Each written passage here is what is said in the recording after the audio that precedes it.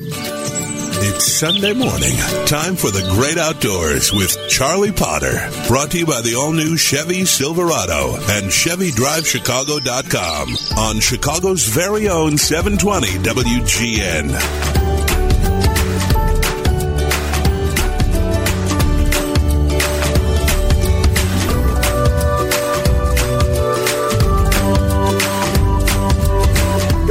Welcome to the Great Outdoors Show. Charlie Potter, your host here on WGN Radio. Thank you so much for joining me this morning. Hope you really will enjoy the show. I'm doing it on location, as I sometimes say. I'm actually in Idaho, closing out the waterfowl hunting season with my longtime friend who's going to join me this morning, Kerry Luff. Hey, Kerry, thanks for being with me. Thanks, Charlie. I'm glad to be here. So you and I are having the privilege of seeing a little bit of what the Pacific Flyway is about when it comes to ducks and geese, but we're not going to talk about that this morning, at least not at the beginning, Kerry. I want to talk about two things that happen. And for those of you listening, we're going to put a little bit of a different twist on them. The first is I want to talk about the Supreme Court and the fact that we're going to have a vacancy on the Supreme Court.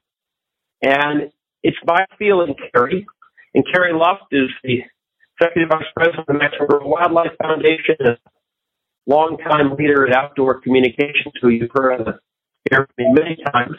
And Kerry used to a lot of work with the Chicago Tribune, reporting on the Supreme Court, things like that. So my question to you, Kerry, on the Supreme Court is this.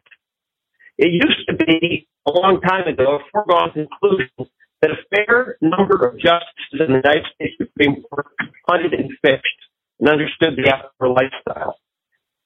Justice Scalia was a strong advocate of the rights of people to hunt and fish. He himself was a passionate bird hunter. He loved to hunt and deer. I actually met him once in Mississippi when he was hunting, and we talked for quite a period of time about his love of the outdoors. So here we are today, and we're going to appoint a new justice to the Supreme Court supposedly soon, and the Supreme Court probably doesn't have any strong attachment to the outdoors and our heritage of hunting and fishing. Is that a fair statement to say? Without being privy to the private pastimes of the newest Supreme Court justices, yes, I think it's a very fair statement, Charlie. I mean, surely Justice Scalia was a rabid hunter and outdoors person.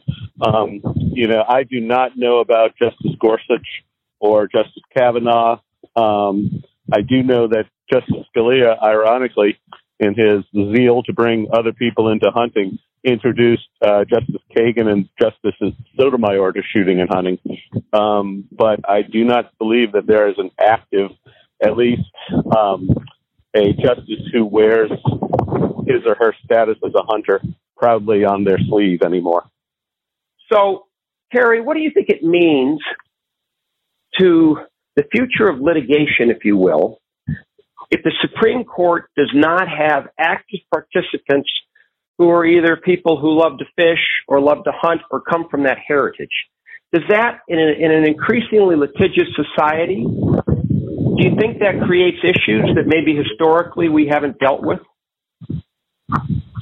Quite possibly, Charlie. I mean, one of the things that you and I have talked about quite a bit in past shows was the Pebble Mine effort in Alaska, which would have ruined the greatest salmon fishery on Earth.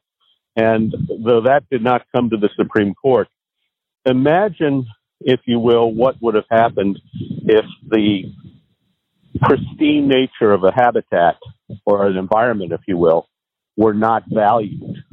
That's what we need in this country, is more people who understand, whether they hunt or fish or not, that these places are precious and that they're good for all of us. They're not just good for businesses. They're not just good for hunters. They're not just good for anglers.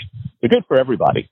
I'm standing here looking at a beautiful trout stream, and that's pure water. And it's an amazing piece of property that shows you what good habitat can do for populations of wildlife, for trees, for fish, for mammals.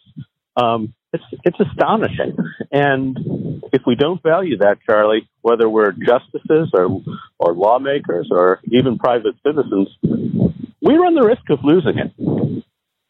Well, I would say that I personally am troubled by the lack of connection to the sporting world, hunting and fishing in particular, that probably justices across the spectrum increasingly have. But and this is not a political statement, it's not at all, but when you look at the qualifications that the President of the United States has set forth for who they would like to be a Supreme Court justice, the chances are that individual will not be one who understands the heritage of hunting and fishing. And we could end up with maybe a couple on the court who understand it but have never participated, and the rest who really have no attachment. So I guess, Kerry, you would guess, Charlie, that they would hopefully honor precedents that had been set by previous people who understand it. I mean, that is how the law works. And really, your emotions aren't supposed to play into those attachments, but surely they will. Everybody's human. I would hope, Charlie, that whomever becomes the next Supreme Court justice follows precedent, understands the value of nature, understands the common welfare of these places that are so important to all of us, and keep our fingers crossed. And as Kerry Luff says that, we are in the mountains of southern Idaho watching a spectacle of nature, both with avian birds, predator species that are in numbers that are just unbelievable, as well as wildfowl populations. And as Kerry said a moment ago, a trout stream flowing by them. And here we are at the end of January. Yes, I'm sorry for those of you in Chicago listening. I know how cold it's been there in Chicago this week. We're coming back, though. But we did, Kerry, we did have to go do something afield. And you've got a lot of wind where you're standing right now. But, Kerry, we're going to take a quick break. And when we come back, I want to bring it back to the state of Illinois. And I want to talk about a bill that's been introduced in the state legislature to abolish the Natural Resource Conservation Board in the state of Illinois. And let's talk about what that might mean. But for those of you listening, I'd just like to end this segment by saying the Supreme Court ultimately may decide at some point in time the future of hunting in America. And it's important that we have people on the Supreme Court who understand the passion, the heritage, the conservation that has been driven by people who love to hunt and fish. And we have a chance to put a justice on potentially for a very long time. And let's hope that they understand that. We'll be back in just a moment with much more in the great outdoors. And we're going to come back to Illinois, talk about breaking news. I'm visiting with Kerry Luff, the Executive Vice President of the Max McGraw Wildlife Foundation. And this is Charlie Potter on the Outdoor Voice of Chicago and America, 720 WGN. And first, a message from our longtime sponsors, the Northwest Indiana and Chicagoland Chevrolet dealers. In the field, hunters need to be alert, sense the environment around them, and know exactly where they are, communicate seamlessly with their dogs. And when it comes to pickup trucks, you want the same qualities. The all-new Chevy Silverado comes with an available 4G Wi-Fi hotspot for seamless communication. It's designed to handle the toughest loads with advanced trailering technology, tough on the road and off. And the all-new design gives you more cargo space than the competition. Chevy Silverado is the most dependable, longest-lasting, full-size pickup on the road. Plus, there's never been a better time to see your local Chevy dealer about the Big Fix lease. It's an amazing lease deal that can lower your monthly payments and give you more Chevy, all for less money. That's a treasure hunt. So head to your Chicagoland and Northwest Indiana Chevy dealer or go to ChevyDriveChicago.com and see why Chevy is the #1 best-selling brand in Chicagoland, now 8 years running. It's Charlie Potter and the Great Outdoors on Chicago's very own 720 WGN.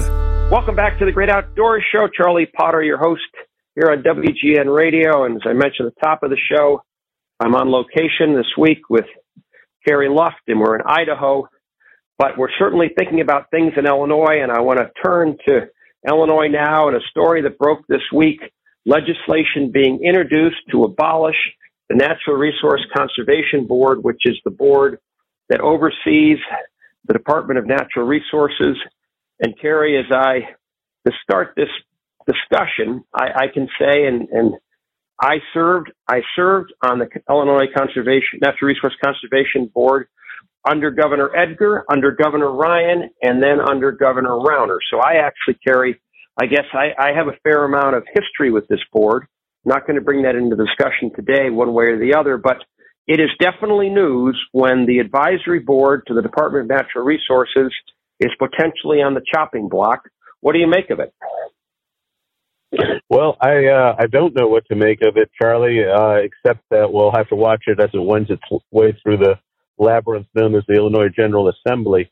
I would say, Charlie, that I think that the time is ripe for more citizen input with the Illinois Department of Natural Resources. As you know, the Max McGraw Wildlife Foundation, where I worked and had the privilege of working, about 6 years ago, convened a blue ribbon panel of former retired conservation leaders who ran some of the best natural resource agencies in the country.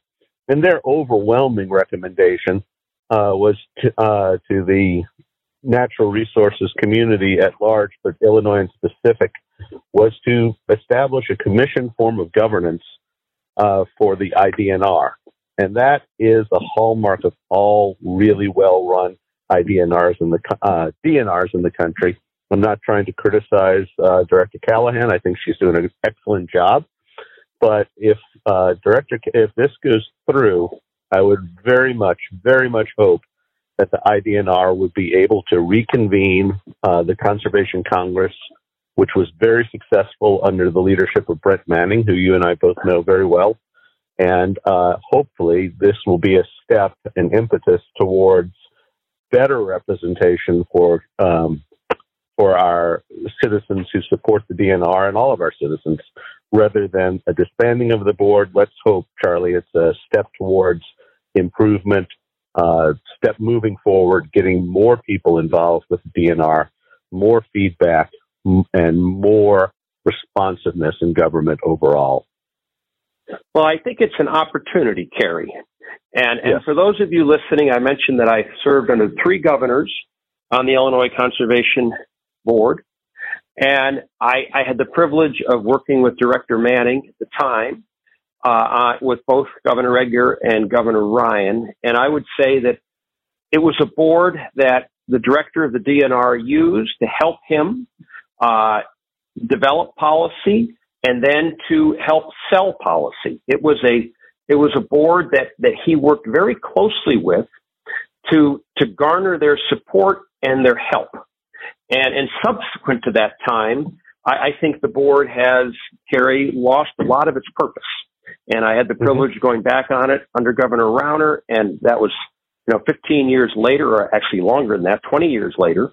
And it was a very different board, and I did not find it to be anywhere near as useful. And I have a feeling that Director Callahan has come to the conclusion that there's a better way, and that this board is no longer a sounding, someplace she can go to get good advice and help drive programs through, and also have good governance. So if we, in fact, in Illinois can move towards a commission structure because of the abolishment of the Natural Resource Board, that would be fabulous for the state of Illinois, and we would get professional management. So I guess maybe, there might be something behind this. It might be step one. And if the director of the DNR and the governor want to move to a commission, what you're saying from the Blue Ribbon report that was issued, that would be a strong recommendation to do so.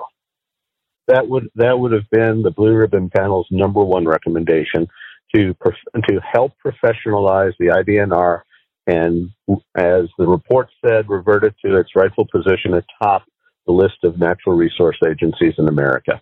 I think Director Callahan has done a terrific job, and I hope that this proposal is something that she's in favor of, because I have deep confidence that she is trying to get better governance and more citizen input in the Department of Natural Resources. And as a citizen of Illinois, I'm all for it.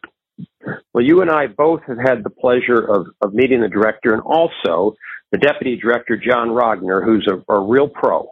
And from this, I have to read, for those of you listening this morning, you have to read in the tea leaves a little bit that maybe this is, I don't think the legislator just dreamt this up and said, we're going to get rid of the board. I think this is a concerted effort by the director, potentially, to professionalize Illinois Department of Natural Resources and take it back to where it was really well regarded. And we certainly, as you mentioned, Carrie, Director Callahan has done a magnificent job in trying to restore a lot of credibility and morale. And with John Rogner at her side, I think they're doing it. So maybe this is the launching pad. They have already accelerated or revised some practices that I'm not saying that the McGraw report compelled them to do that, but they are embracing many, many precepts of good governance and leadership and management. And I'm really happy. There are a lot of real pros at the IDNR, but over time they had gotten demoralized, and I think that we are on our way. Let's keep our fingers crossed to a return to when the IDNR was really, really hitting on all cylinders. Well, as we wind down this morning, Carrie, I do have to comment that when I think of people who served on the board over time, there were giants in Illinois who did that. And when I look at the makeup of the board today, I'm not diminishing anyone's abilities or whatever, but it doesn't seem to me it has the strength that the board at one point did. And it may become more of a parking lot for friends of people, and that's probably an unfair thing to say, but I don't think it has the stature that it once did. So I guess we'll stay tuned, Carrie. It broke this week. We'll see what happens. And for those of you who have a real interest in better governance, I think Director Callahan's on the right track in a lot of the things. And if we can get this across the finish line, and a discussion for another day, Carrie, might be the need again for a Conservation Congress, but that's a discussion for another day. I thank you for being with me. And sure. Mr. Kerry Luft and I will be closing out the waterfowl season in the mountains of Idaho tomorrow, and I'll be back in the studio next week with much more in the great outdoors. Thanks so much for listening. This is the Outdoor Voice of Chicago and America. Charlie Potter, your host, 720 WGN.